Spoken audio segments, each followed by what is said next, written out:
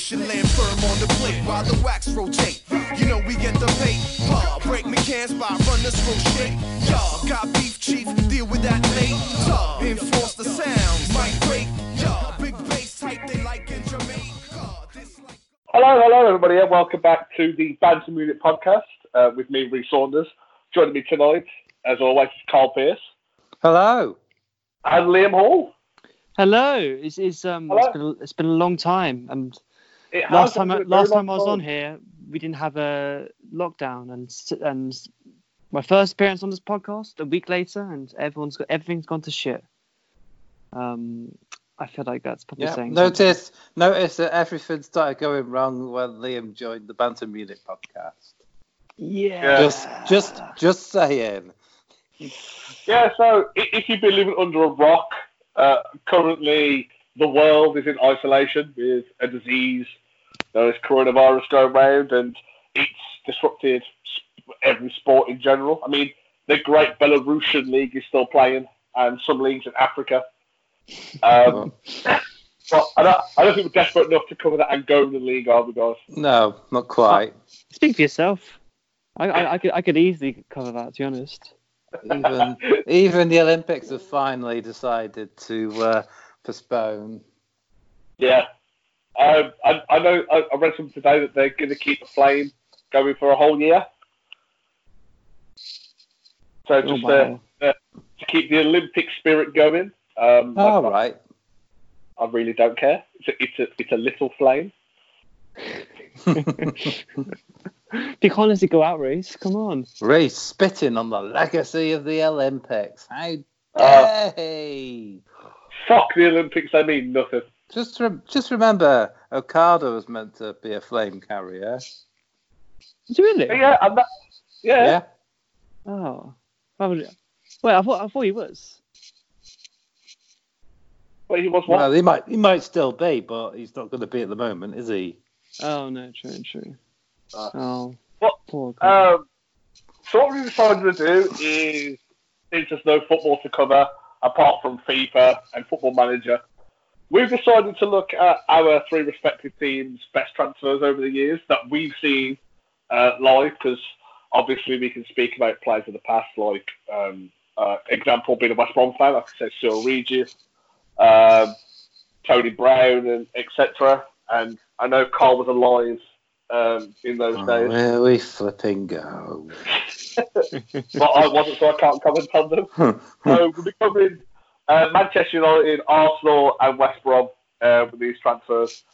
And also we'll talk about what we think is the best transfer ever made in terms of football. So are we ready to crack on? Yeah. Can't wait, guys. Carl, you go first then.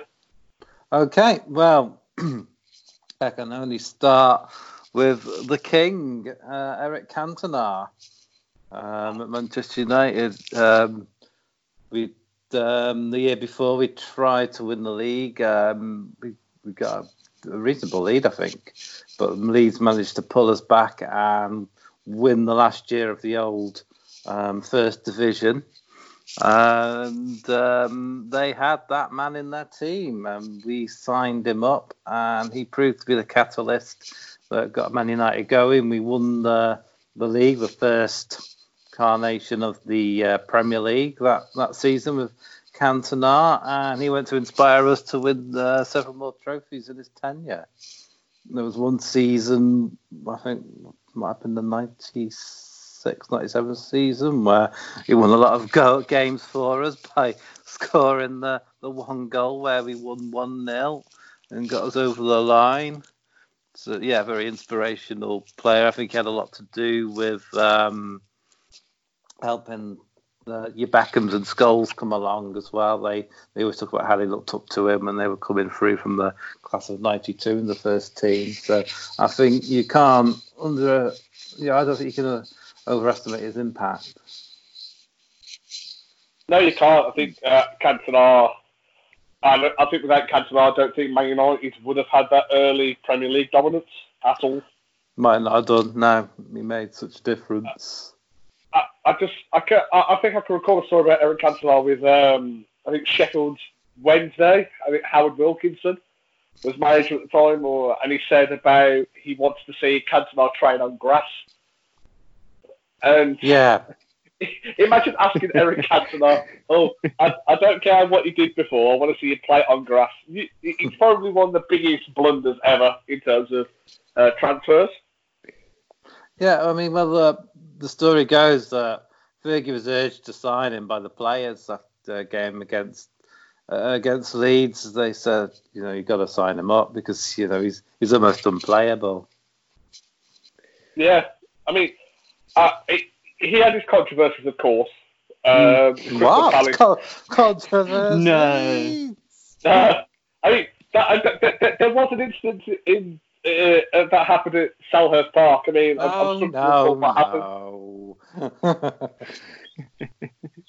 But it's almost legendary, though, isn't it? That it was brilliant. I mean, so I think what made it legendary was that press conference. It was just like seagulls and trawlers. It was brilliant. And the guy ended up going to jail. He kicked. He lost his court case or something, and then attacked his lawyer or something outside the courtroom or something. My God. So he was a bit of a jackass. Oh, he's French. Not Cantona. I mean the guy who Cantona kicked. Sorry, we could just say Cantona's because he's French and a maverick, and normally French mavericks are like that, crazy, a bit untapped, but just pure geniuses. Carl, I was wondering what you could tell me about how he played, because from what I've seen, he's a very interesting player. He seems to not really move much, but he just seems to have an amazing shot on him. He can do whatever he likes with the ball. What are your memories of watching him play? It's hard to put into words because he was so unique. He just had a great vision to place a pass and as you say to shoot from outside the area and stuff. He seemed to have an aura about him and a confidence that sort of verged on arrogance. He was almost majestic to watch him play. He was so skillful and quick as well. Sorry? Would you compare No, a lot better than Berbatov. Yeah. Maybe Ibra, perhaps the closest player we've had recently. I was thinking of Ibra, and it was quite funny hearing you talk about him refusing to go for a trial, and it reminds me of something that Ibra said to Arsenal. Arsenal saw him play as a youth player, but they asked him to come for a trial, and famously Zlatan said, "Zlatan does not do trials." So I feel like Zlatan got an awful lot from Cantona in terms of his playing style, but also his personality. I mean, Cantona's one of those personalities. He retired. He retired too early as well. I think he was only 30 or 31 when he retired. He was very young. But mind you, I guess at that age, 30 was kind of the when people most see you going over the hill anyway. It kind of was in those days, because they didn't have the... I think they drank and smoked a bit more back in... Well, they don't smoke at all nowadays, but it was known that some players would smoke, drinking... was a bit more prevalent, and I don't think they had the scientific diet plans they do now, which helps keep players sort of fitter and healthier. Yeah, I mean, you look at it, until Arsene Wenger came into Arsenal, that was never spoken about, in terms of players having diets and stuff like that. But I've just got his stats up here. He spent 5 years at Man United, which is just the league, played 143 games, 64 goals in that time. Just a very good player. He's incredibly talented. Do you think we'll ever see a player like him again, or do you think Ibra's probably the closest we're ever going to get to him? Football doesn't allow for characters like that anymore. They always get hyped. We look at Balotelli. Balotelli's a bit like it in terms of he does what he wants, doesn't care, and people slag him off for it. I mean, talent-wise, it's been far better.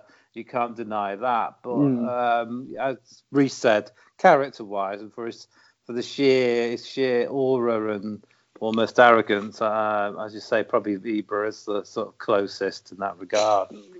I guess the difference between maybe? him. I'd say Ronaldo's better talent, as in ability-wise, and slightly. He's more arrogant. Probably more arrogant, but in a different way. Again, it's hard to explain these sort of things. But to be honest, the most arrogant footballer I can think of now is Jesse Lingard. But that's just me. But he's still a young player, so I'm sure he has time. Time to be sold to West Brom, if any lot. Please no. I'd rather have coronavirus than that. Hey, Reece, is he going to be your number 3 in terms of best transfers to West Brom then? Are you jumping the boat already? Yeah, going to preempt it. Oh, I think that tells you everything. Well, who is your number 3? Come on, let's hear it. My number 3. We'll have to wait, but we're going to go for you first because you're going to me? We want to talk about the lesser teams and then we get onto the best team. So. Of course. I'm actually going to go for a bit of an outsider choice, and you might be quite surprised at this, but I'm going to go for Sol Campbell because he's probably not the first name you think of when you think of best Arsenal signings, but he's the reason we have the Invincibles. Before that, I think we didn't win the year before. But when Sol came in, he kind of changed the team. We finally had a solid back line, and he had a brilliant relationship with Kodo Toure, and I guess the best you could say is history. We got him on a free from our rivals, which was always going to give him some points. Which went down like a lead balloon, if I remember rightly. I'm sure they were very happy about that. Burning effigies of him, and I think Spurs fans rejoiced. But he's a brilliant player. He's a bit of a knob. They took it about as well. They took Sol Campbell going from Spurs to Arsenal about as well as you'll take Lingard going to West Brom. Oh, shut up! To be honest, it's probably I don't actually know what was worse: him going to Arsenal from Tottenham, or Van Persie going to Man United from there. I don't know if that's going to come up, but God, that one really hurt. That was a real stinger. But no, so just going back to Sol Campbell though. Like, do you think? Do you agree with some of the things he said in the past about how he felt he was held back because of the colour of his skin and stuff like that? I assume you were referring to his international record because he didn't have many international appearances, did he? Yes. I don't know, to be honest. He had a brilliant playing career. I guess it's kind of hard to argue either way because there's some brilliant players still playing at the time. I think Tony Adams. No, I think he was still playing for a while. I think Tony Adams at that point. I don't know. It's really, really hard to say. It's brilliant defenders. I think winning is so important in football. I think managers pick who they believe are the best players, come what may. I don't think the colour of the skin comes into it. To be honest, it's just very easy to play the race card when you don't see things going your way. That might be a controversial thing to say, but it's a very good opinion. Yeah, it is. Obviously, in a lot of sports and in life, people are held back because of the colour of the skin. You can't deny that, but also at the same time, I think people do use it as a bit of an excuse at times as well. Yeah. Let me put it this way: when you look at the players that he had for selection, at least in those early parts of his, from like 98 to 2004, for example, you have Tony Adams. You have John Terry coming in. You have who else? Rio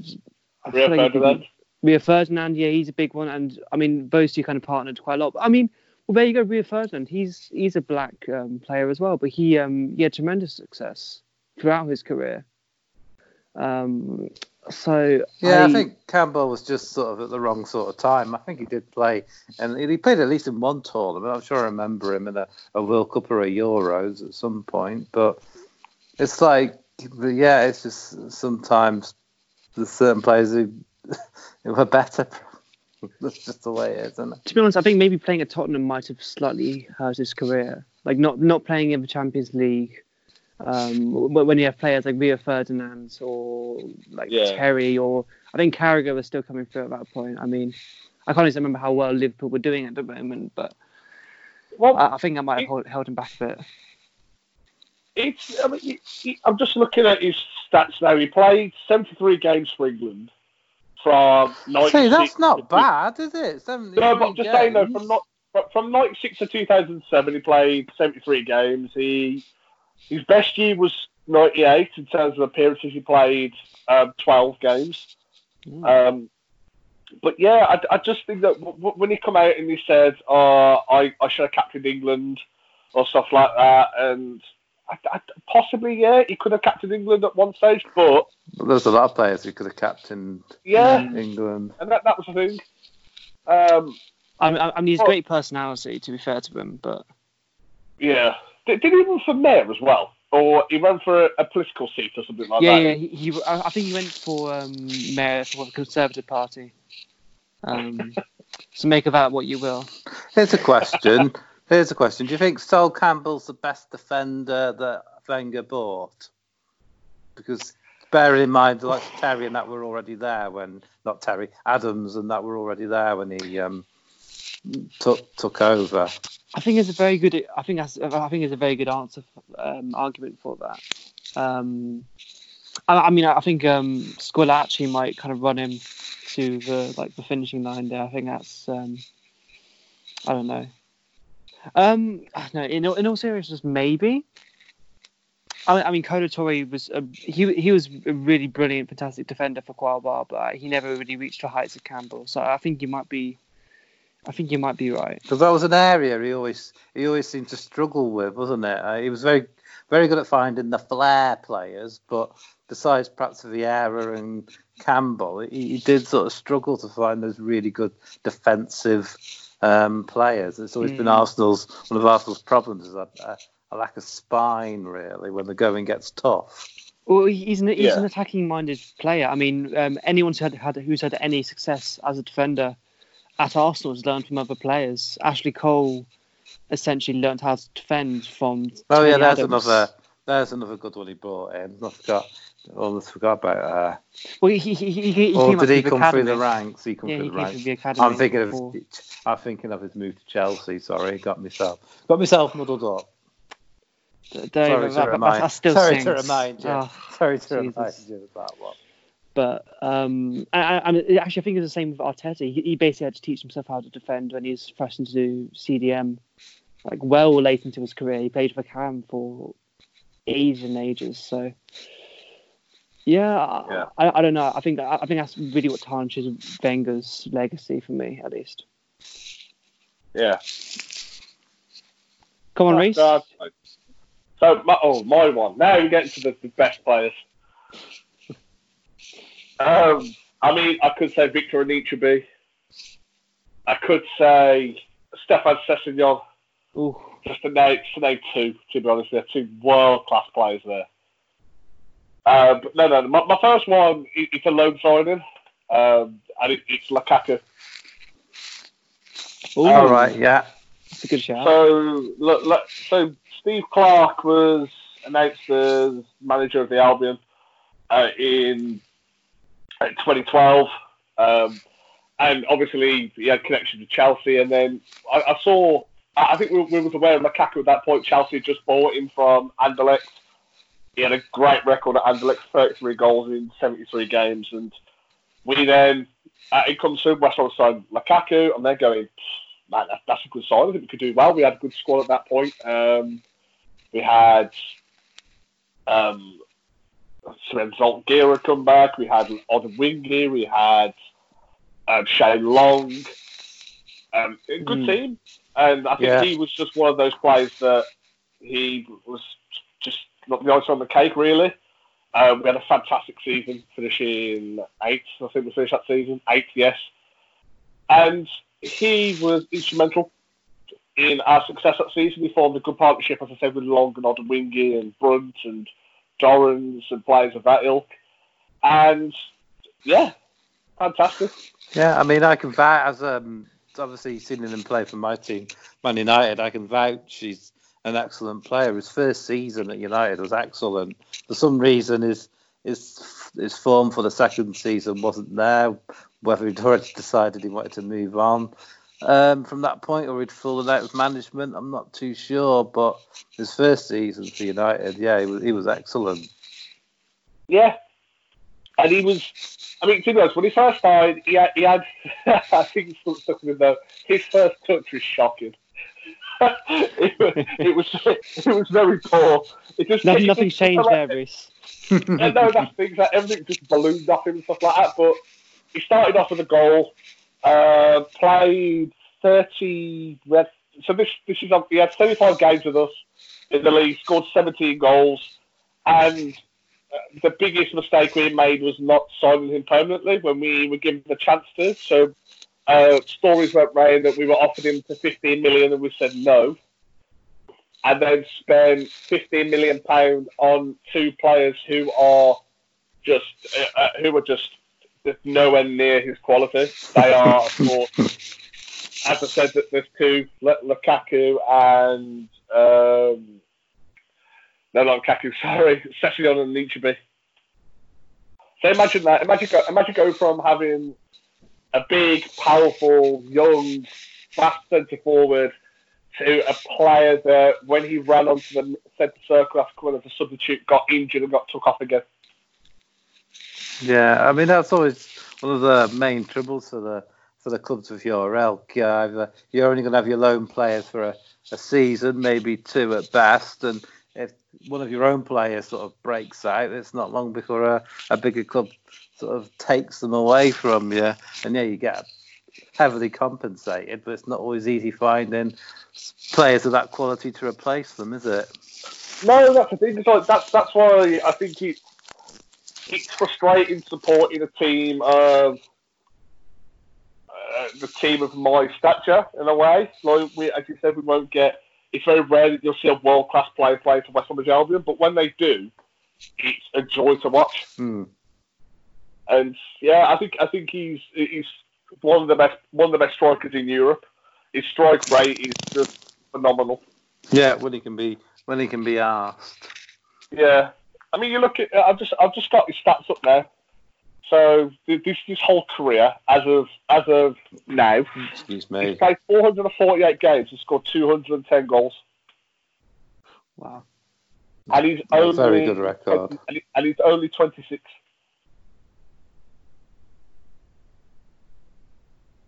That is yeah. 2018 for Belgium, he played 14 games, scored 14 goals.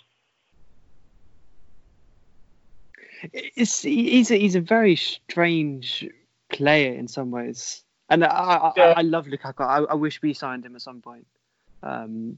It's strange though, because he's so big, he's so strong, and obviously he's very tall as well. But he's so fast, and he sucks as a hold-up player, which is kind of incredible to me.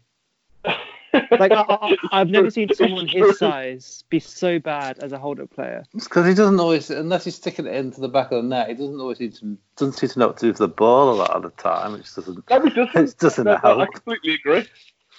It's just like I mean, again, it comes down to his touch as well. But like, he's so obviously he's so strong. But I feel like if he could get the hold-up play exactly right, then I think he could play for almost any team in the world. He's that good. But again, it's his touch that always lets him down. If we can mould like him and Giroud, I think that'll be like the perfect player.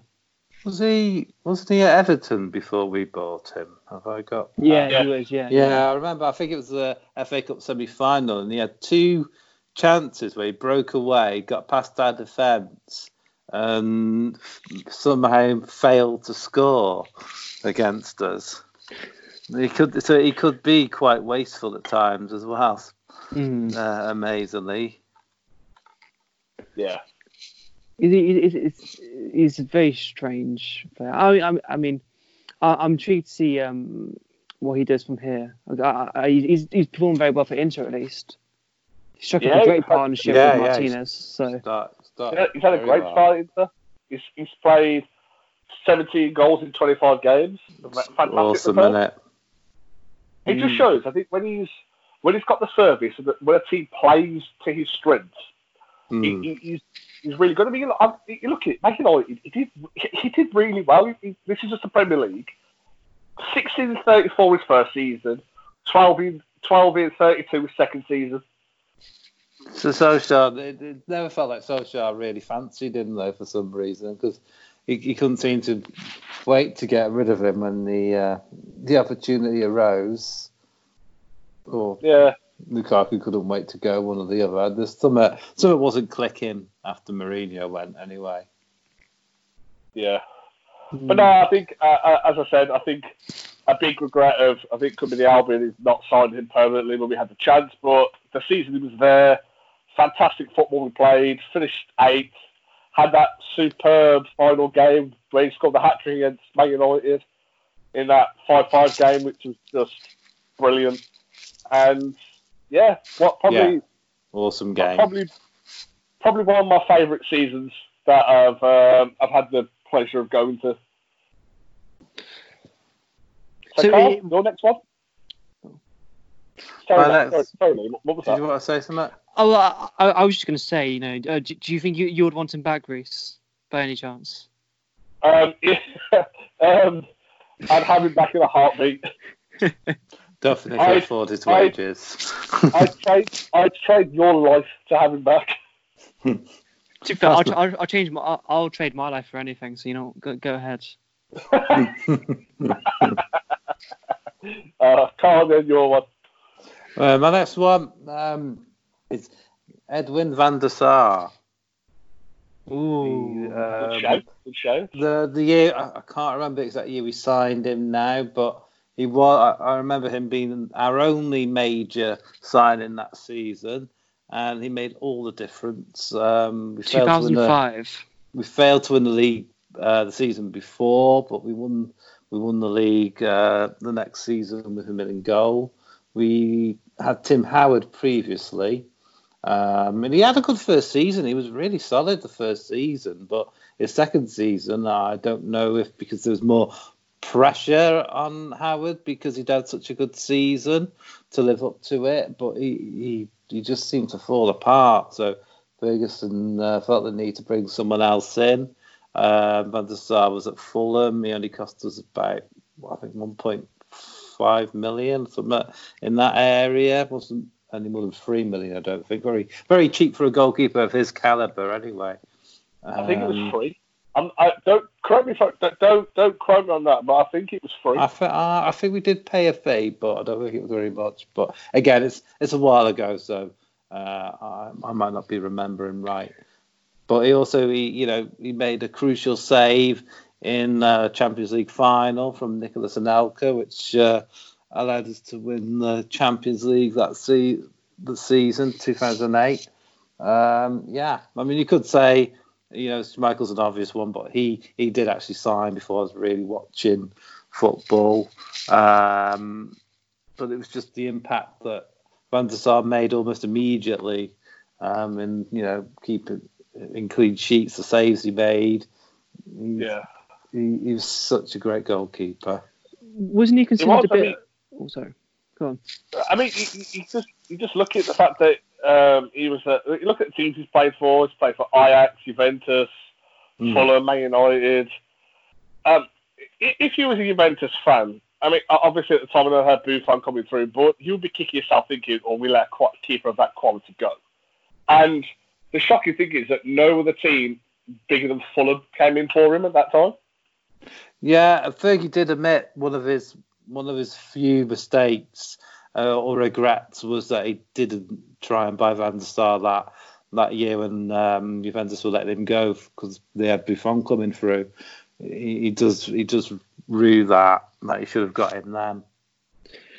Am I wrong to say that he was generally considered a bit of an underwhelming signing though when he was first signed? Because he was quite old for signing at the time, wasn't he? Wasn't the youngest. I think it was only underwhelming because of where he was coming from.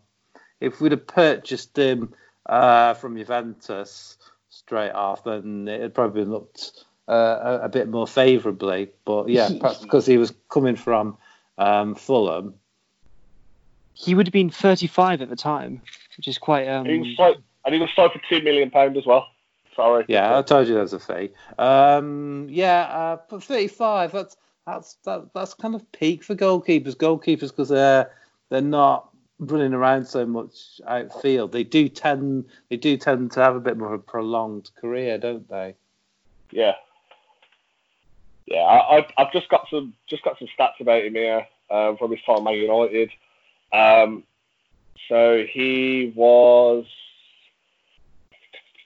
Sorry, just get it up here. So he helped Man United set a new club and Premier League record for consecutive clean sheets. So there you go. 11 games and 1,032 minutes without conceding a goal. Then he broke the English league record in the following game. It finally got extended to 1,302 minutes. Yeah, pretty awesome. Obviously, the defence has something to do with that as well. But he did pull off some spectacular saves when need be. He did. His last game for United was obviously the Champions League final defeat to Barcelona. He was 40 years of age, 40 years, 211 days at that point, and the oldest man to appear in a European Cup final in the Champions League era. And he retired, as I said, straight after that match. But yeah, I think a fantastic goalkeeper. He might have gone on a bit longer because he was still really fit, but his wife had a stroke. I think that's one of the reasons he retired when he did.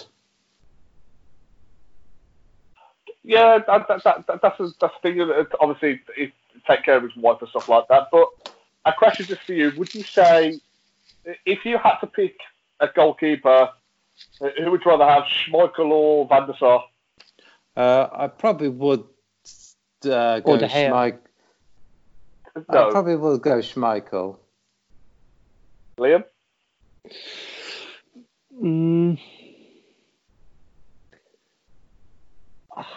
It's hard. I think I would go Van der Sar. I really do think there is a shout for De Gea. I know he's been crap in recent years, but I think he's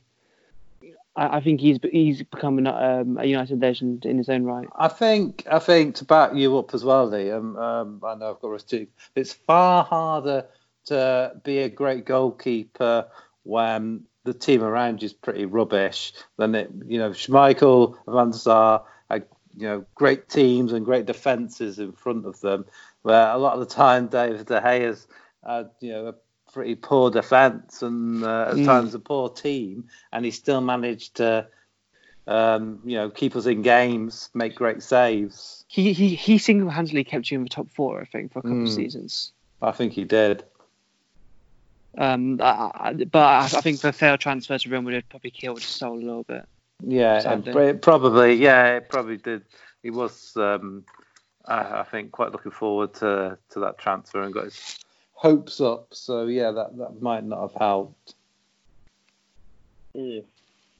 Okay, shall we go on to Liam's next one? All right. Okay.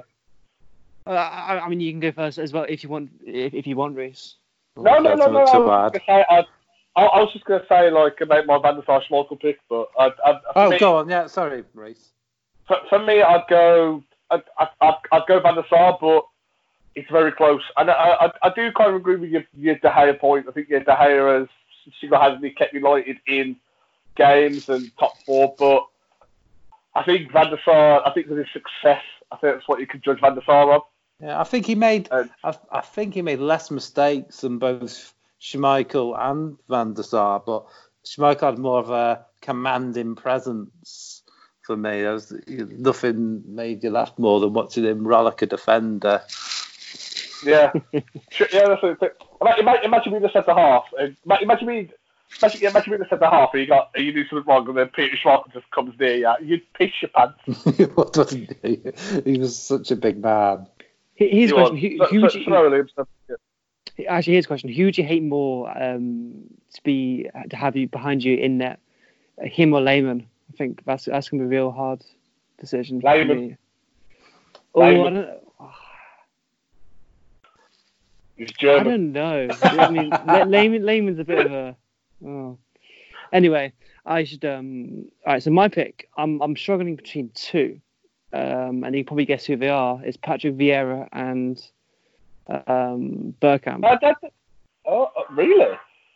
Yeah, because I think, Bergkamp had a great career there. I mean, he brought us a lot of help with the trophies. He was very flexible and adaptive. But I think without Vieira, I don't think we would have been anywhere near the team we were. Probably not. I think. Sorry to interrupt. I think Bergkamp was almost like your Cantona. He was that flair player that seemed to come out of nowhere and really sort of got the club going.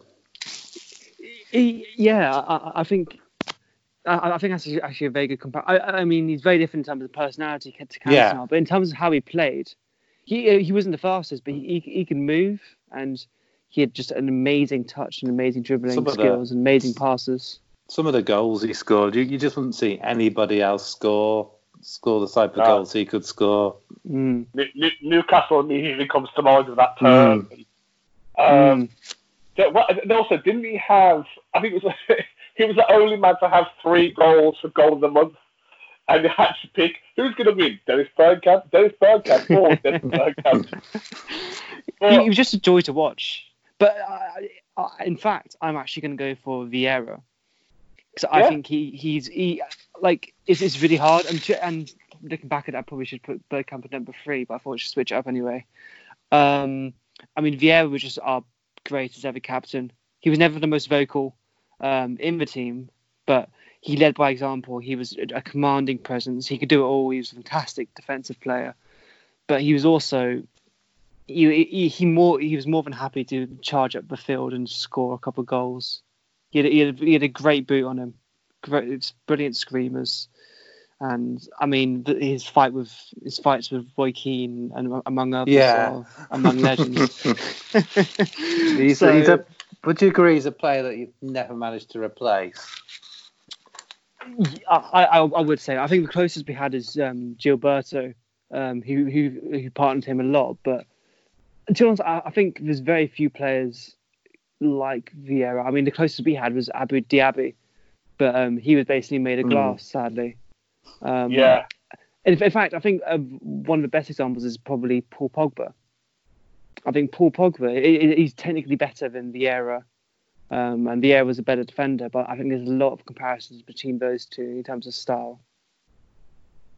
Perhaps. I think Vieira probably had more steel than Pogba, if that makes sense. Absolutely, yeah. But Pogba's a lot better of a passer. I think that Paul Pogba is infuriating because if he's in a team that plays his way, he will rise head and shoulders above the rest. I mean, that's why he was signed for £96 million. But then when it's not going his way, is he that player that's going to put the effort in to make the team go his way? I think next season, if he's still at Old Trafford, I think next season him and Bruno Fernandes could be perfect for each other. But it would mean sacrificing McTominay or Fred, and I don't think it's fair on them two. But then I know who I'd rather have in my team than McTominay or Fred. I don't know. It depends. I mean, you'd rather have Pogba, the fact that he's a great player, but I'd rather have the likes of McTominay and Fred because they put a shift in. Yeah, and that's what I'm saying. I think if Man United play to the strength of Pogba, which is what the French do, and that's why he's so good for France. They play to his strength of he's got Matuidi and Kante that'll do the busy work, the dirty work, and he's just got him that'll just be free. And he's got arguably the best young striker in the world in front of him. Yeah. In terms of that's always a big help. Yeah, Giroud that. To be fair, one thing I will say about Pogba, in comparison to Vieira, I feel like he could carry a team. I feel like he didn't need quality players around him. I mean, obviously, having quality players around him in the Invincibles team and among others definitely helps him. But I think that's something that Pogba needs to kind of figure out. I mean, he needs to elevate the likes of Matic and Lingard and Fred to his level. Lingard. I mean, I was trying to think of the worst Man United midfielders, to be honest. Sorry, Lingard. I know you're listening, but sorry. But no, I think. But go back to the Vieira thing. I don't think Arsenal have had a player of his ilk since he left, and I don't think they will. I think, as you said, I think Amad Diaby was a fantastic shout. When he was fit, he was superb. He had the same build as Vieira, tall, strong, could run. But then, as I said, it's a shame he was made of glass. And also, I don't think we'll see in the Premier League the type of intensity that we got from Keane and Vieira. No. I don't think it will now. Have you two watched when they got together? No, I haven't. I must have been kind of awkward. It's a fantastic thing. I'll find it. I'll find it and I'll send it. Yeah.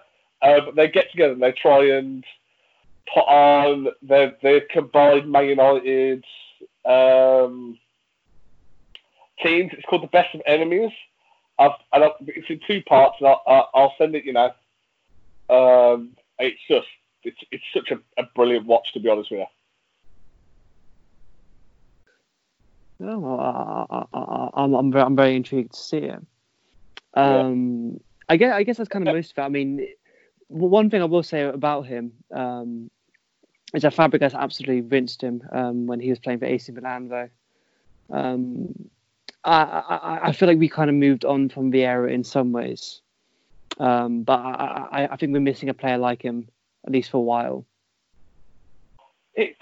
Don't you two feel it's a shame that there isn't players of that ilk now, in terms of Keane and Vieira? I think Fabinho might be the closest one, maybe, in terms of the Premier League. I think the way that... Oh, God, I've got a sneeze coming. Excuse me. Cuts! You can't catch it on the internet, Maurice, don't worry. What would we say? The terms of that we don't see players of that. Oh yeah, I think the way the rules have changed and the sort of Premier League is structured, I don't think they'd last very long on the pitch. I was wondering what that was that just flashed up on the screen then. I think they'd be red carded within about 10 minutes of playing nowadays, to be honest with you. Yeah, no. I think it's. I mean, we just watch it back. You just go, these are two men that A, care about their football clubs, and B, do not give a fuck if they get sent off or not. They will fight tooth and nail with each other. But then, I just wish there was somebody like that now that could just fight. Yeah, I know what you mean. There's something a lot of clubs are lacking, really. That player who can grab a game by the scruff of the neck. Yeah. Big time. So yeah, that's a very good one, Patrick Vieira. My second one, in terms of players I've seen, would be Chris Brunt. So obviously not technically the most gifted player ever in the world. He's never going to set the world alight or anything like that. But the man is a West Brom legend. 378 league games for West Brom. That's just in the league altogether. I think he's played 412 games for West Brom altogether, something like that.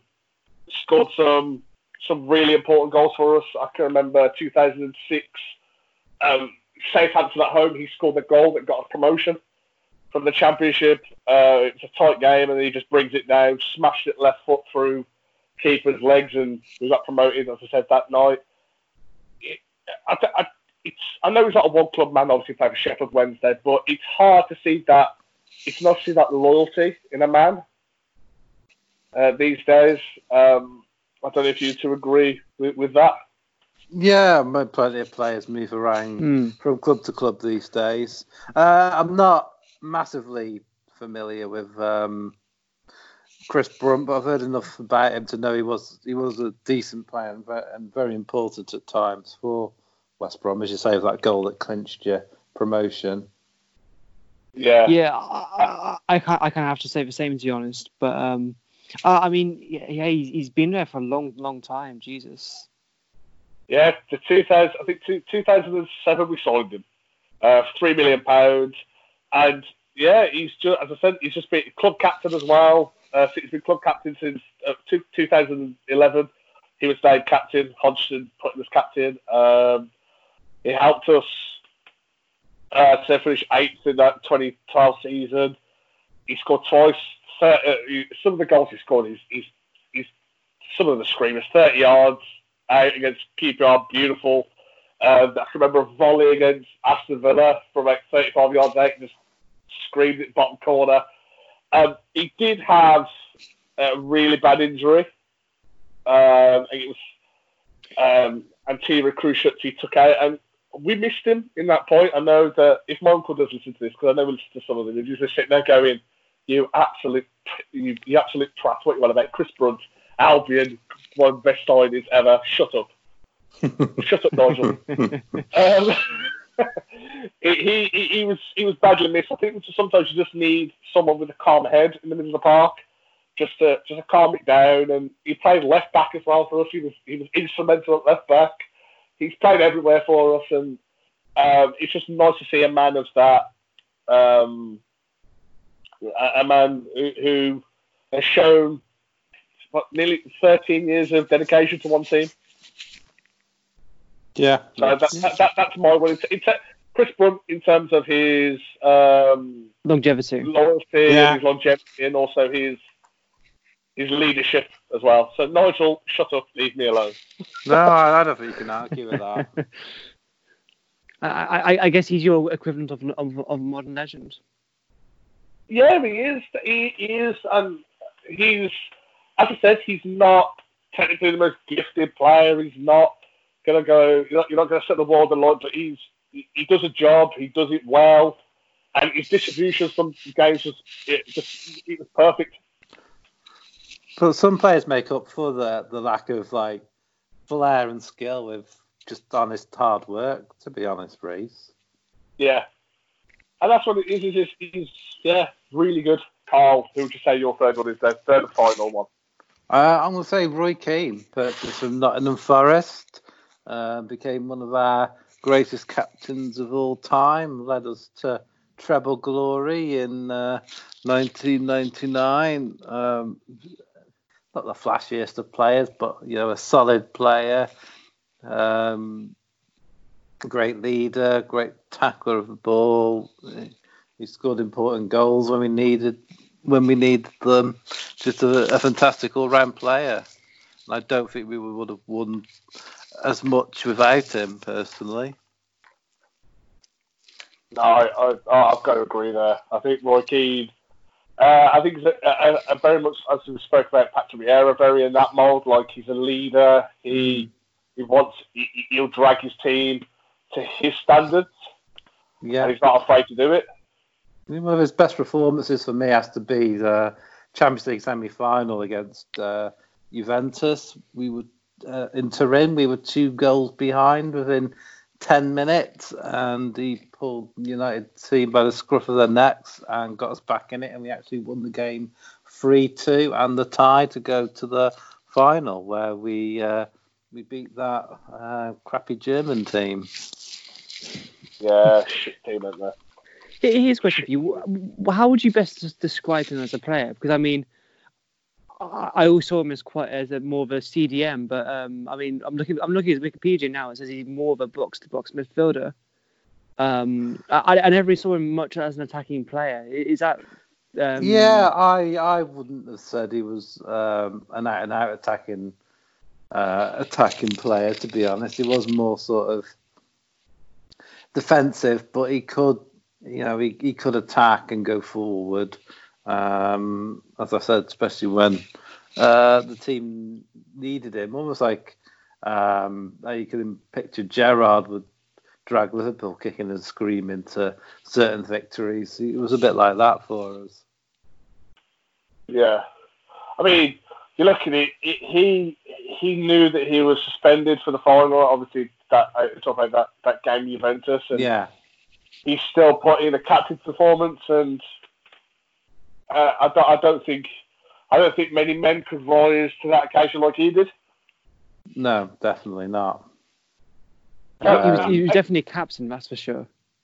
Definitely. Now that we've said both of them, we mentioned Vieira, we've mentioned Keane. If you had to pick one of them for the team, who would you pick? I think we both have our rose-tinted glasses on this one. To be honest, I think perhaps you're the best as a neutral. You're probably the best person to answer your own question. To be honest, Reece. To be honest, I think it also depends what kind of player you want in your team. Because I think they're quite different. I would say. So yeah, I'm not really neutral. I mean, my second team is Arsenal. If I could. So I think I'd pick Vieira just for the fact that he offered a bit more for me than Keane did. Not taking anything from Roy Keane. I think Roy Keane is tenacious. Probably one of the best midfielders. I think he's probably a better defender than him. His attitude probably let him down at times. He got himself into trouble on and off the pitch once or twice with some of his stances and that. He refusing to play for Ireland because of a lack of resources or something. That he admitted that tackle he did on purpose that broke someone's leg. So things like that let him down a bit, in all honesty. Wasn't the whole of that? Yeah, I think so. Yeah. One thing I will say about Keane though, I'm just looking at the stats comparing him to Vieira, because of a natural comparison. Keane is only 5'10" compared to Vieira, who I think is 6'4". I believe he's 6'4". Yeah, 6'4". I think to be a better player, to be a better defender and leader than Patrick Vieira, who was 6 inches taller than him, I think that really gives you an idea of how great of a personality and how great of a leader he was on the pitch. Yeah, no, I'll agree with that. I mean, can you imagine having a bad game and having to face Roy Keane in a dressing room for a bollocking? No. Fill you with dread. I think he's your version of Tony Adams, to be honest. I think of those two, I'm surprised those two didn't get in more fights. Mm. I mean, God, that'd be terrifying. Well, I think if you watch, I said you just got to watch that thing that I sent you both, and you can see why him and Vieira probably had the dynamic that they had. It's such a good thing to watch. They're both winners. They're both winners. No, they are. They are both winners, and I think that's the thing about them. They just don't take no shit off anybody. Honestly, and that's the thing. I think that's what you want. Okay, Liam, over to you. Who's your last pick? So I thought long and hard about this. It's been very difficult. We've had some amazing players at Arsenal. We've had, just like Anelka, Pires, Ljungberg, Robert Van Persie, even Aubameyang more recently. But I don't think anyone has really come close to, I think everyone knows who I'm going to pick, but no one's really come close to emulating Yaya Sanogo. Exactly. I knew he was going to say something stupid. Yeah, I mean, 6'3". Oh, he's touched like a donkey. Just fantastic. No, obviously, I'm going to talk about the player who we wish Sanaga would be. His countryman, Thierry Henry. I mean, God, what can you say about Thierry Henry that hasn't been said? It's kind of, I feel like I'm just going to be listing off loads of adjectives at this point. But he was fast, he was clinical, he had a great personality on the pitch. People forget how great of a dribbler he is. He was awesome. Because I mean, sometimes I forget, but he's incredibly talented as a dribbler. I think he reminds you a bit of Ronaldo in some ways. It might be a bit of a weird comparison, but I mean, they're both very tall. He's 6'2", which is, you would not think for someone with his speed. Yeah, he was so quick, wasn't he? Yeah, he I mean, he was a clinical finisher. I think he has the second best goals to game ratio in the Premier League behind Aguero. I could be wrong with that. I don't actually know that for sure. But he's top. He's in the top 3 anyway, definitely. But another thing though, which I think we need to talk about, which I don't know how often is talked about, he was one of the great assisters of the Premier League. He was brilliant at the ball. He at the moment he holds the record for the most assists in a single season with 20. I thought Ozil broke that. No, Ozil got 19. Wow. Yeah, so it's quite incredible that that was in 2004, and not Fabregas, not Kevin De Bruyne. No one's been able to beat that record, especially as a striker. I think that's really pretty insane, to be honest. Yeah. He's 74 assists in the Premier League. So a bit like what you were saying about Van der Sar, he was a bit of an underwhelming signing at the time as well, because he was a struggling winger at Juventus when Wenger brought him in, and he turned him into a striker, and Arsenal and Henry never looked back. No, well, the thing is also, because I mean, we signed him for 11 million, which was a lot for the time, and we just sold Anelka. Yeah, so sounds a lot, but for the time, but seriously cheap when you sort of put into how good he was. I think Bergkamp was bought for like around about the same amount a few years earlier, and he was a world class signing. So was that Reece? 7.5 Bergkamp was. Oh, was he? I thought he was in the 10s, but it was still a lot of money back then, though. Oh God, yeah, absolutely. I think. Sorry, just go your Bergkamp, because a lot of people say, Arsene Wenger signed some great players. I think some people say Bergkamp was signed. No, Bergkamp was a Bruce Rioch signing. Yeah, I was going to say a lot of people forget that, don't they? I think that's the only decent thing that Bruce Rioch ever did. I think it was, yeah. I think he's even said himself that was the best thing he did while he's at Arsenal, was sign Bergkamp. Bergkamp was brilliant, and now I kind of wish I had him on my list. Henry could fly. Henry would fly though, so he had that. I mean, yeah, I don't think anyone can dispute that he's Arsenal's greatest ever player. I think you would even struggle to say Ian Wright is. My uncle is a massive Arsenal fan. My other uncle, he would say that Wright is better than Henry. I think that he grew up watching Ian Wright, and I think it depends on who he grew up with. But if I had to pick one, I know I'm going to pick it. Always pick Thierry. I saw both of them play. I think Henry's better than Wright. I think he's a more rounded player. He scored more goals, and I think he got a lot more assists than Ian Wright. I mean, take nothing away from Ian Wright, he was an excellent striker, but I think Henry's a different class for me. Yeah. Ian Wright was more of a speed demon. That's the thing with him. I think, Carl, you know the story about how I got into football, and I think, Liam, you're aware of it as well. Thierry Henry is a massive, massive part of it. I think, are you aware of the story or not? I am. I think you told me. I can't remember it, but I know you have told it me. It was go to Highbury and seeing Thierry Henry play, and from there hooked on him. And then I think up to the age of God, I still do it now. Actually, I have 14 on the back of my football shirt, and it is for Thierry Henry. He was that good. I think him, Drogba. Him, Drogba, Aguero, Kane, probably the best strikers ever to grace the Premier League. Not convinced on Kane, but the others definitely. Yeah, but I'm biased on that. Yeah, no, I think.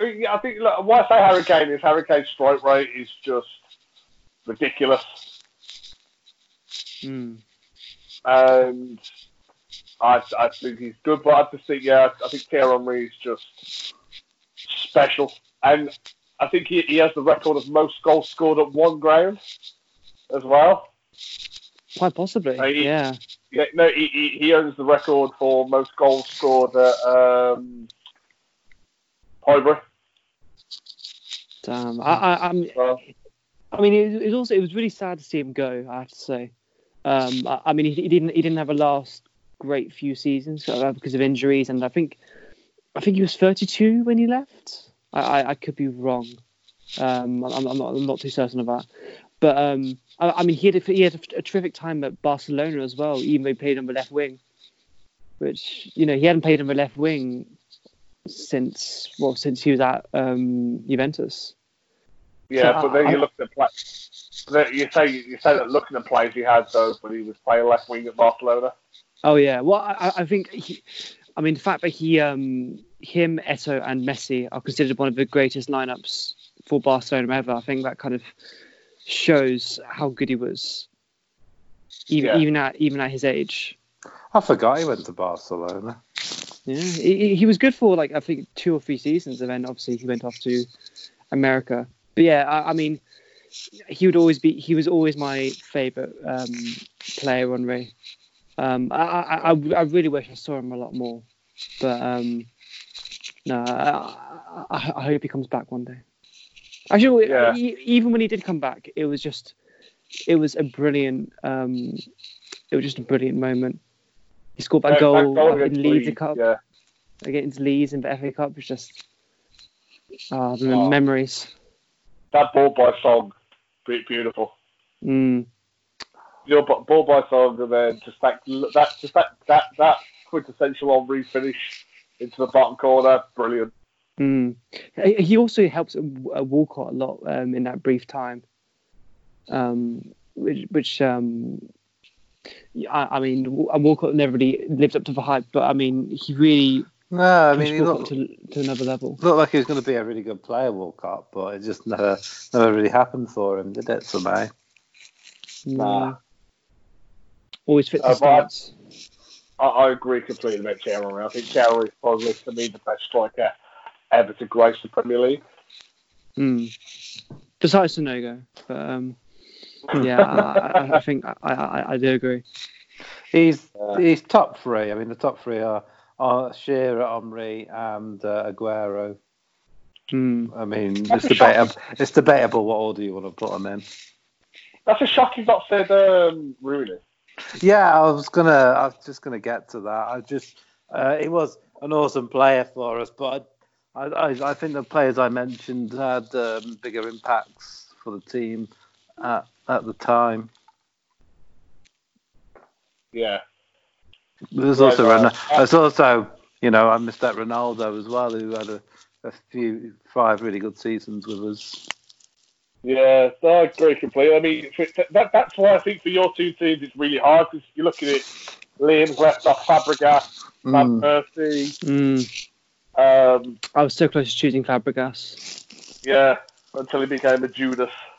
I still love him, to be honest. So I can't really say anything. Yeah, I think he's superb. I mean, I just like some other players. You miss Pires. Who else? Lauren. Well, I miss that Bergkamp. I mean, yeah, I miss that Aubameyang. I mean, I could have had Van Nistelrooy, Ozil. Dwight York. But I don't know if I would have put Ozil. Really? No, I don't know. I mean, I honestly, I probably would have put Flamini above him. Do you know Flamini's a billionaire? Oh yeah, it's because of his work with is it like ecoscience? I think, isn't it? Yeah, he's a billionaire. Yeah. Oh, good for him. So, well, I was trying to think. Do you remember that? There's a one goalkeeper for Arsenal. I'm trying to remember his name now. But he had white hair. Almunia. Oh God. Oh. Who was that? There was that crap Danish player you had who married a princess. Oh, Jesus. He was a striker. He wasn't very good. No. No, I mean Bentner. That's it. Yeah. He married a princess. Did he really? I will not have anything bad said against our Lord. There we go. Oh. See, that's a man with wasted potential. He could have been good. I genuinely believe. No, have you seen the video of Nicholas Bentner training for Copenhagen? He misses every shot on goal.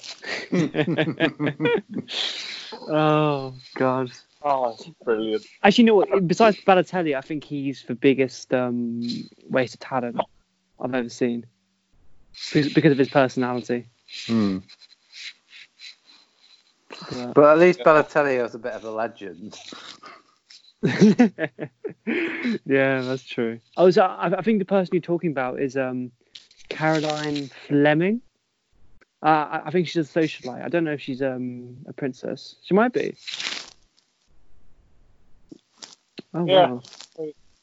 Wow. Maybe he didn't marry her, but I'm sure he was dating a member of a princess at one stage. I'm sure he was, but I might have got my wires crossed. You might be right. I mean, I think Bentner deserves to be part of British royalty. So. Well, no, it's Danish. Danish. Oh, I think he's a close friend of the Danish family, royal family. I think that might be it. 1 minute. I've got his personal life up now.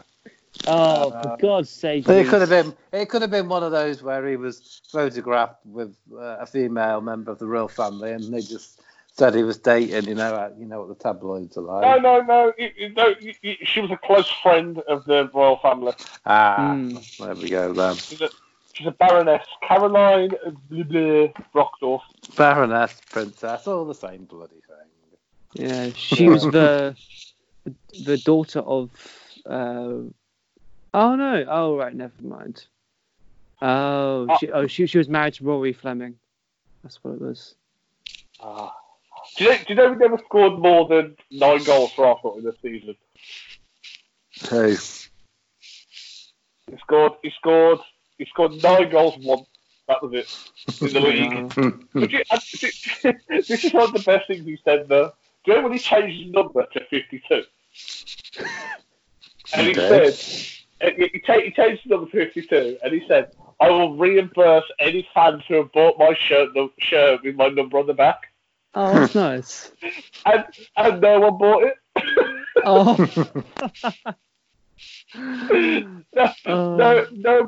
Nobody had bought a Bentner 26 shirt, so he changed it to 52. Oh, it was brilliant. Oh God! That's how good he was. Nobody ever bought his shirt. You know, I think he's the great Carly of the Premier League. Like he how the fuck has he played for Arsenal and Juventus and still be shit? That's a fair line. It's like Fabio Borini has played for AC Milan, Chelsea, and Liverpool. God. And also PSG, I think. No, I don't think Borini played for them, but he's played. These are the teams he's played for. He's played for Chelsea, Parma, Roma, Liverpool, Sunderland, Milan, and Verona, and he's a striker. He's a winger. He's a striker. Yeah, he has played in his career 258 games. How many goals has he got, do you think? I wouldn't like to guess. Oh my god! I just saw the statistic. That's wow. 46 goals in 258 games. Oh God. Fabio Marini, you're shit. Jesus. Italy? He just played for Italy. To be fair, apparently he's actually improved. Oh yeah, like I've improved. Yeah, maybe. I don't know. Wait, who was I thinking of? Who went on loan to PSG? Oh, that's gonna annoy me. What? He was a striker. It's about Choupo-Moting. That's it, Choupo-Moting. Yeah. He still plays. Does he? Oh my god. He went from being relegated but with Stoke to go and play for Paris Saint-Germain. You have some bizarre transfers, don't you? Oh no, he did. It was a brilliant. Have you seen his miss that he did? Oh god, that was impressive. Oh it my was. God. Oh, it was so good. I don't know how he missed it. Ow! Fucking hell, bastard!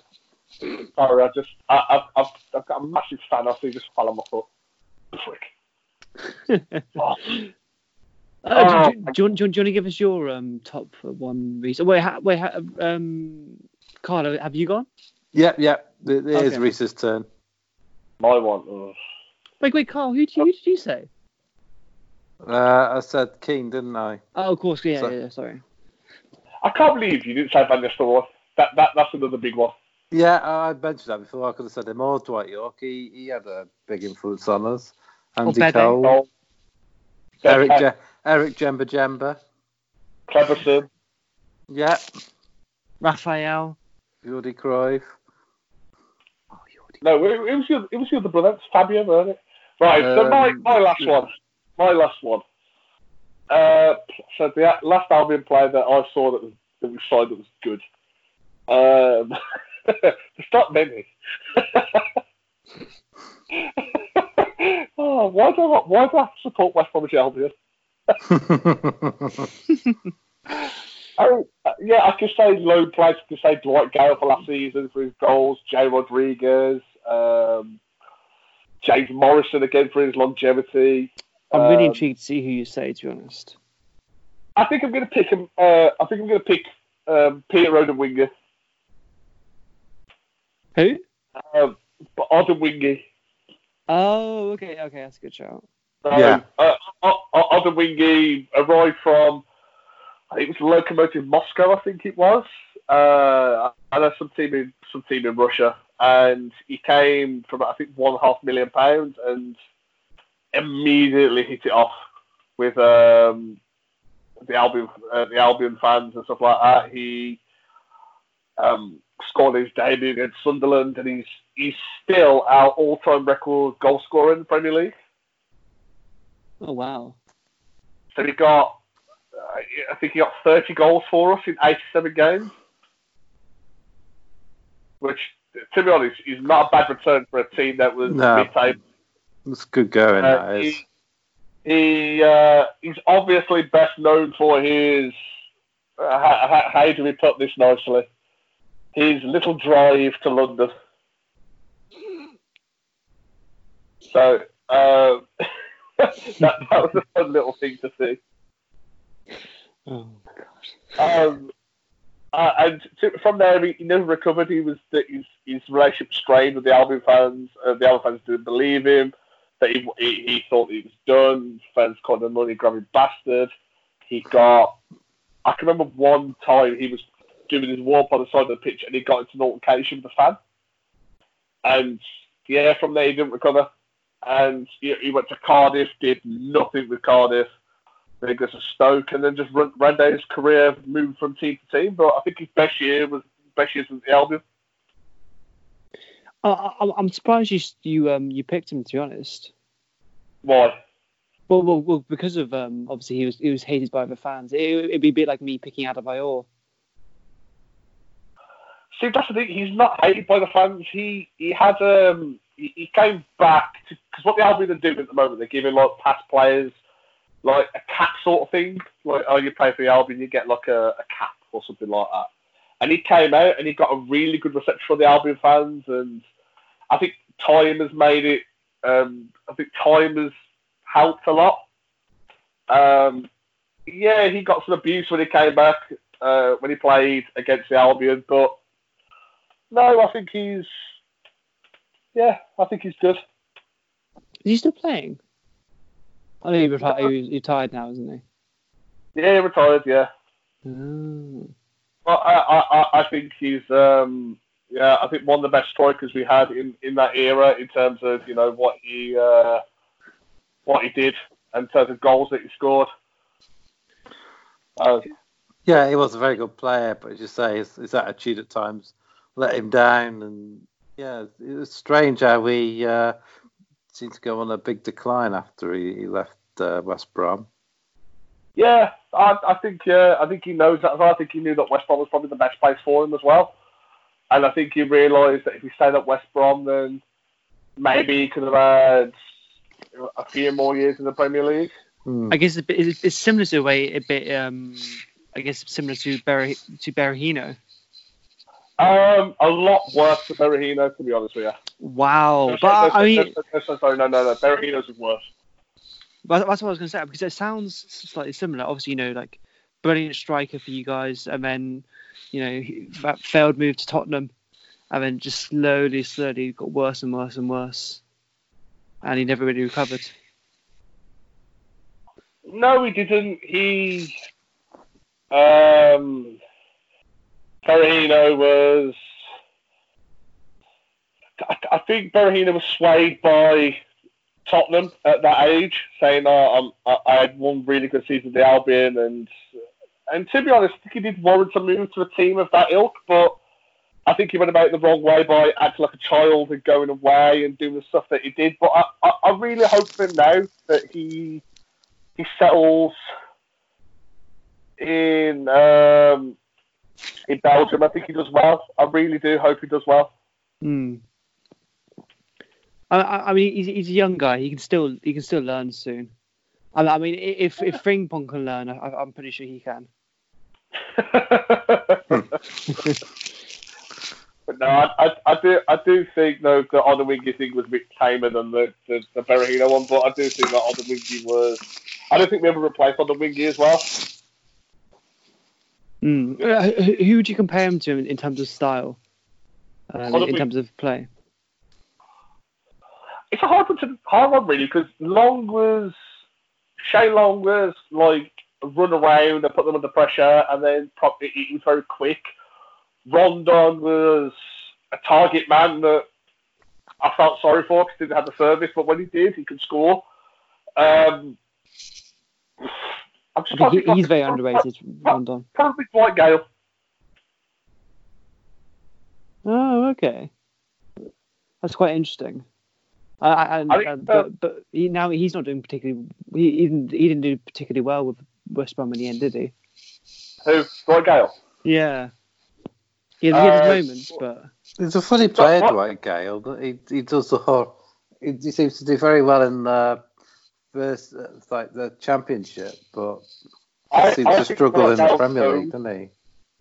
I think Dwight Gale knows his heart of hearts that he's a Championship player, but I think he's just trying to convince himself otherwise that he's not. And I think fair play to anyone who wants to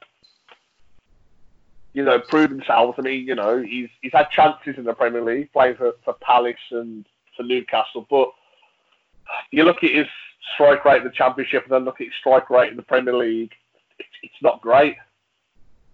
But yeah, I think if I have to compare Odemwingie to someone, I think I would compare it to Dwight Gale in terms of just that goal scorer, and he plays on the shoulder and everything like that.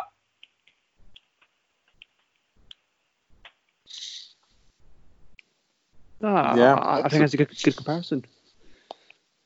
Yeah. So we're going to talk about. Well, I think we agree. We're going to talk about one transfer that we wish, or what we think is probably one of the best transfers ever. So, Liam, I'm going to start with you. So, what do you think is one of the best transfers? So this one isn't actually about Arsenal, believe it or not. This is anybody. Yeah.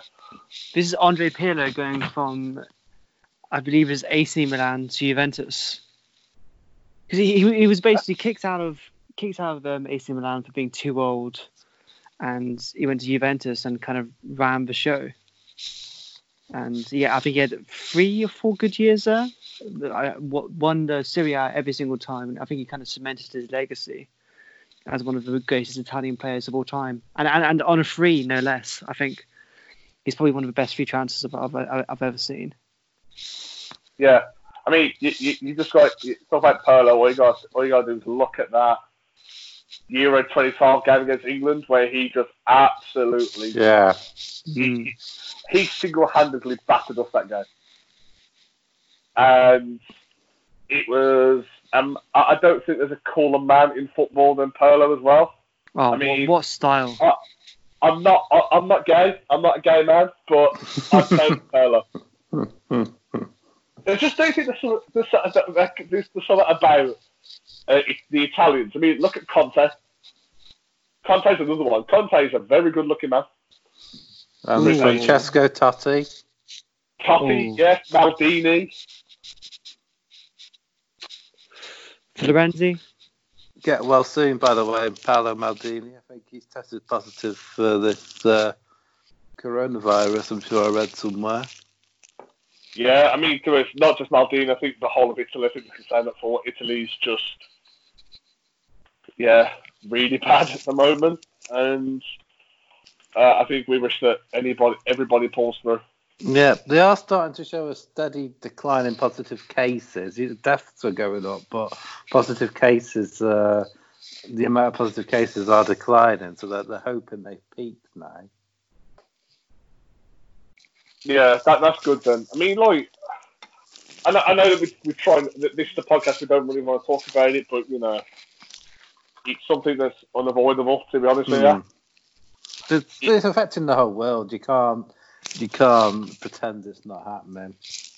No, you can't. I mean, as much as the Olympic Committee seem to want to. Yeah.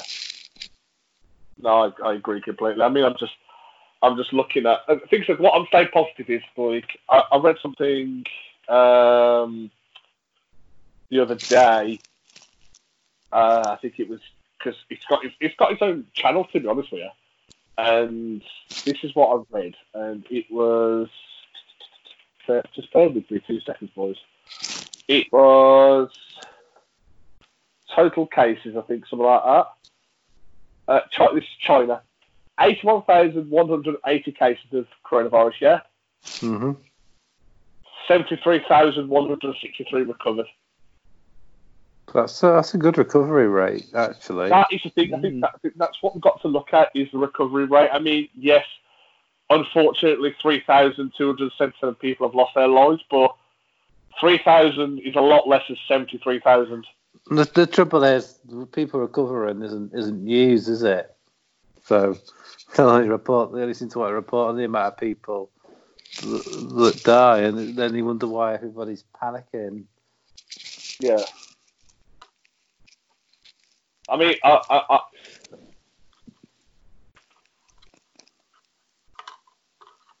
Yeah, you gonna say something? Hello? Sorry, the connection broke. I'm just going to go on the UK one. At the moment, 8,077 people have gone. This is as of yesterday. 135 recovered, and 422 people, unfortunately, have lost their lives. But I just think if we keep following what they do, and then we can move on. But let's move on from this, frankly, horrible topic and get back to talking about apparently sexy Italian men. So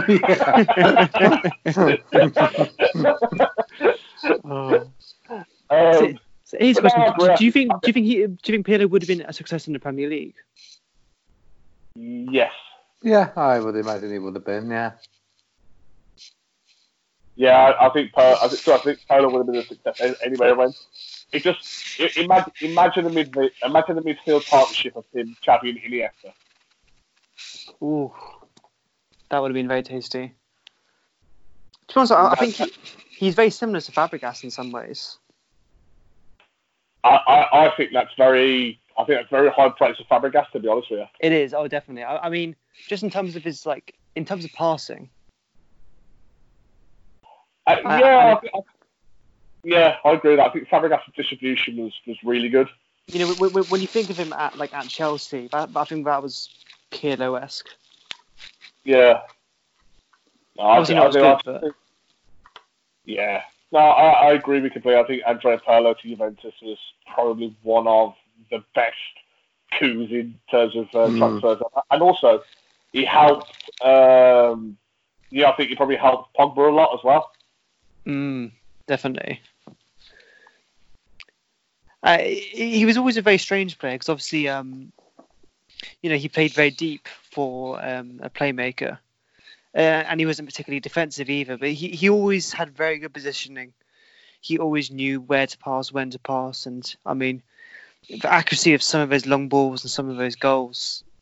I mean, you could just look at a compilation of him any day, and it would just make you fall in love with football, I think. And himself, to be honest with you. Oh, absolutely. I mean, God, look at that beard. It's not the beard. It's just look at him in general. True. I think we found something, can't we, that I have a thing for Andrea Pirlo.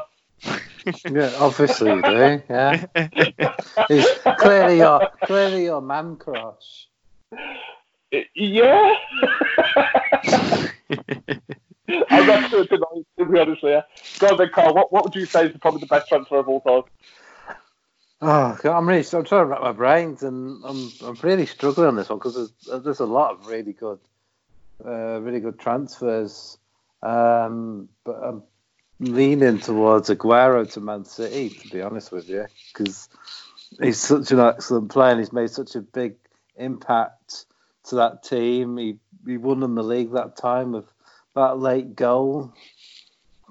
That is used when Nathan's naughty. Yeah. I still have nightmares about that goal, to be honest. But it's definitely up there anyway. But Ronaldo to Real Madrid is a great transfer. I'm not sure about Messi. Did he come up through the ranks at Barca, or did they buy him from somewhere? Yeah, he was. Technically, yes, he did, but then he did start his career with Newell's Old Boys. They bought him as a youth player, I think. Yeah, so he went to Barcelona C and then a B and then obviously Barca C. But technically, you could say they did buy him as a youth player for a Twix and a Kit Kat. But yeah, I think I'll stick with Aguero because he's won titles with City. He is their main front man. God, you would love to have him, wouldn't you? In that United team, especially after especially after the decline of Rooney. I think you could have done with someone like him. Yeah, I've got someone like him. So who would you go for, Reese? I'd be on the Gallows up there. United. He's been really good. He's scored 4 goals in 3 starts. You can't knock that, mate. No, you can't, and that's the thing. He has been really good. I'm not knocking him. I think it's just funny that people still actually do actually still knock him. That's the thing. He's a Watford legend. So, if I had to pick one, it's actually a really hard question, isn't it? I mean, I was tempted to say Henry to Arsenal, but because we'd already had that one, I decided to go with Aguero. Yeah, we've already bombed off Henry enough today. You can say Bergkamp. Bergkamp's up there. But I'm just trying to think. Zidane, maybe. Zidane. Ooh, that's a good shout. to obviously to Real Madrid. Started the Galactico era with Figo as well, going there. I think I'm going to probably go for Van Dijk. Jonathan Woodgate to Real Madrid. No, not really. Or Santiago Munoz to no, I can't use that one. Probably David Beckham to Real Madrid. Really? I think that's a big one in terms of one of the first English players to go and play abroad at that time, because a lot of English players wouldn't do it. Break out their comfort mould really. And also, it was just a massive thing at the time. You wouldn't think that David Beckham would leave Manchester United ever. He was one of the most important players. I think, Carl, you can agree with that. Yeah, definitely. I've still never seen anybody who could take a free kick as consistently as David Beckham, or put those crosses in as well as he could. He's one of the best crosses I think I've ever seen. Yeah, no, he's just brilliant, and and also, let's be honest, that goal against Greece, I think, is still up there. I know that it wasn't for a club team or anything like that, but I just think he is I think he's a very good player, and I think he showed to a generation that, yeah, you could go abroad and yes, it could work for you. And I think also he opened a lot of people's eyes onto other leagues as well in terms of the MLS, and I think he's a very, very good ambassador for that sort of stuff. Yeah. David Beckham. I think David Beckham in general, transfers where he went, I think just a very good. Very good. I mean, I think a lot of the stick he got was out of jealousy. I mean, he's a good-looking bloke. You can't deny that. He married a Spice Girl, playing for the biggest club in the world. I mean, he was pretty much living the dream at the time, wasn't he? He's actually quite underrated as a player, probably, I'd say. Yeah, and that's what it is. I don't think he's appreciated enough. And that's why... Who else would you have wanted taking that free kick against? I mean, you two might be too young to remember, but that free kick against Greece. I can remember it. I mean, there was nobody. I mean, you look at it. David Beckham at that time was. He still had that. He still had that 98 curse on him, didn't he? Because a lot of fans still hadn't forgiven him for what he did. And I think that was probably the catalyst for him being, you know what, this man is Mr. England, that celebration as well. Yeah. And hey, he's our most capped player. Like, that's got to count for something. Is he our most capped player? I think so. Well, I think he's the most capped outfielder player, maybe. Ooh, did Rooney not overtake him, or am I just thinking? I think Gerrard has got it as well. Hang on. Let's see. He could be the most capped. I know he was at one time. Yeah, most capped at one time. I know he was the most capped at one time. Yeah, I've just got it up. Records. Appearances. Beckham. Rooney beat him. Oh, really? Wow. Okay. Yeah, I thought. Rooney's on 120. Beckham 115. Beckham's record. I don't think he has one. That's strange. Hang on. Beckham's third in terms of appearances behind Rooney and Shilton. But I do think that David Beckham is probably one of the best English players ever produced. Yeah, he's certainly up there. Yeah.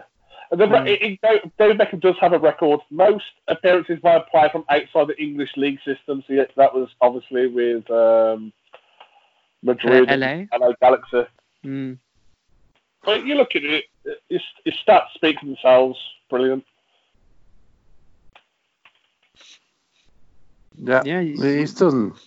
He does a lot for charity. He set up those academies as well for less privileged people. He does a lot. Yeah, he does. I mean, so I think that I know it's not like a quintessential choice, but for me that's probably one of them. But there's so many we could say. I think it's hard to dispute he's a legend of the game, at the very least. Yeah. I mean, I think we could have some fun with the next topic that we could have. I think that'll be an interesting podcast for another day. Teams, what we think our team's worst signings are. Yeah. That could be a lot of fun.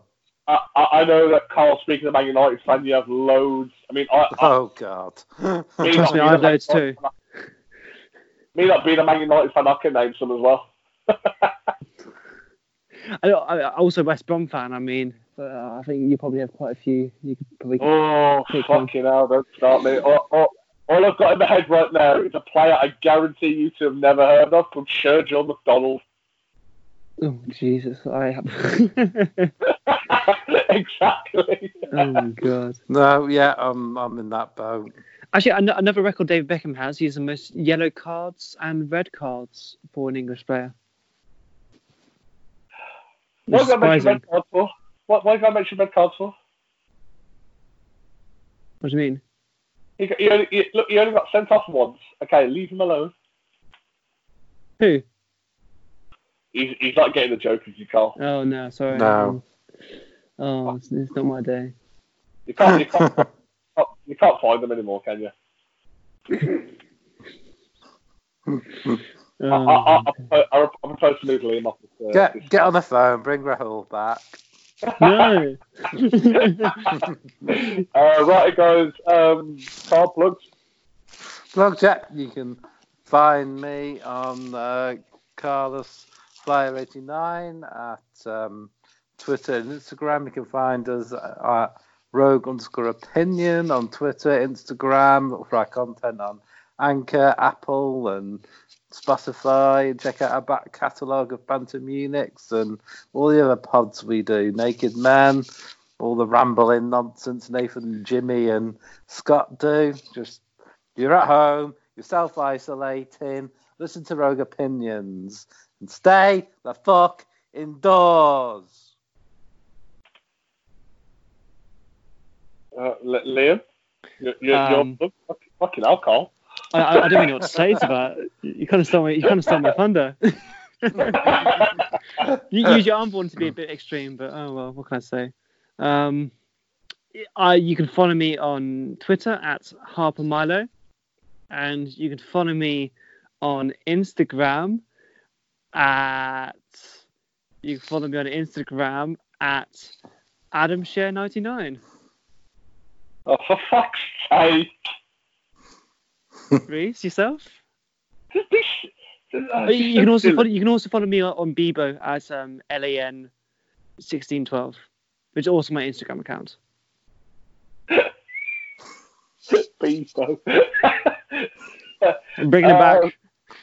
Yeah. Has the Bebo been deactivated? Has it? Oh. Yeah. I should probably check that out then. They find me on Twitter, rsaunders995, and on Instagram at rsaunders.50. That's the thing. I don't really use Instagram.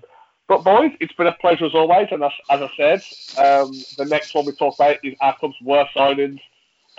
Stay safe, stay indoors, don't lick people's eyeballs, and hopefully we'll be able to see each other soon. Bye! Love you. Bye.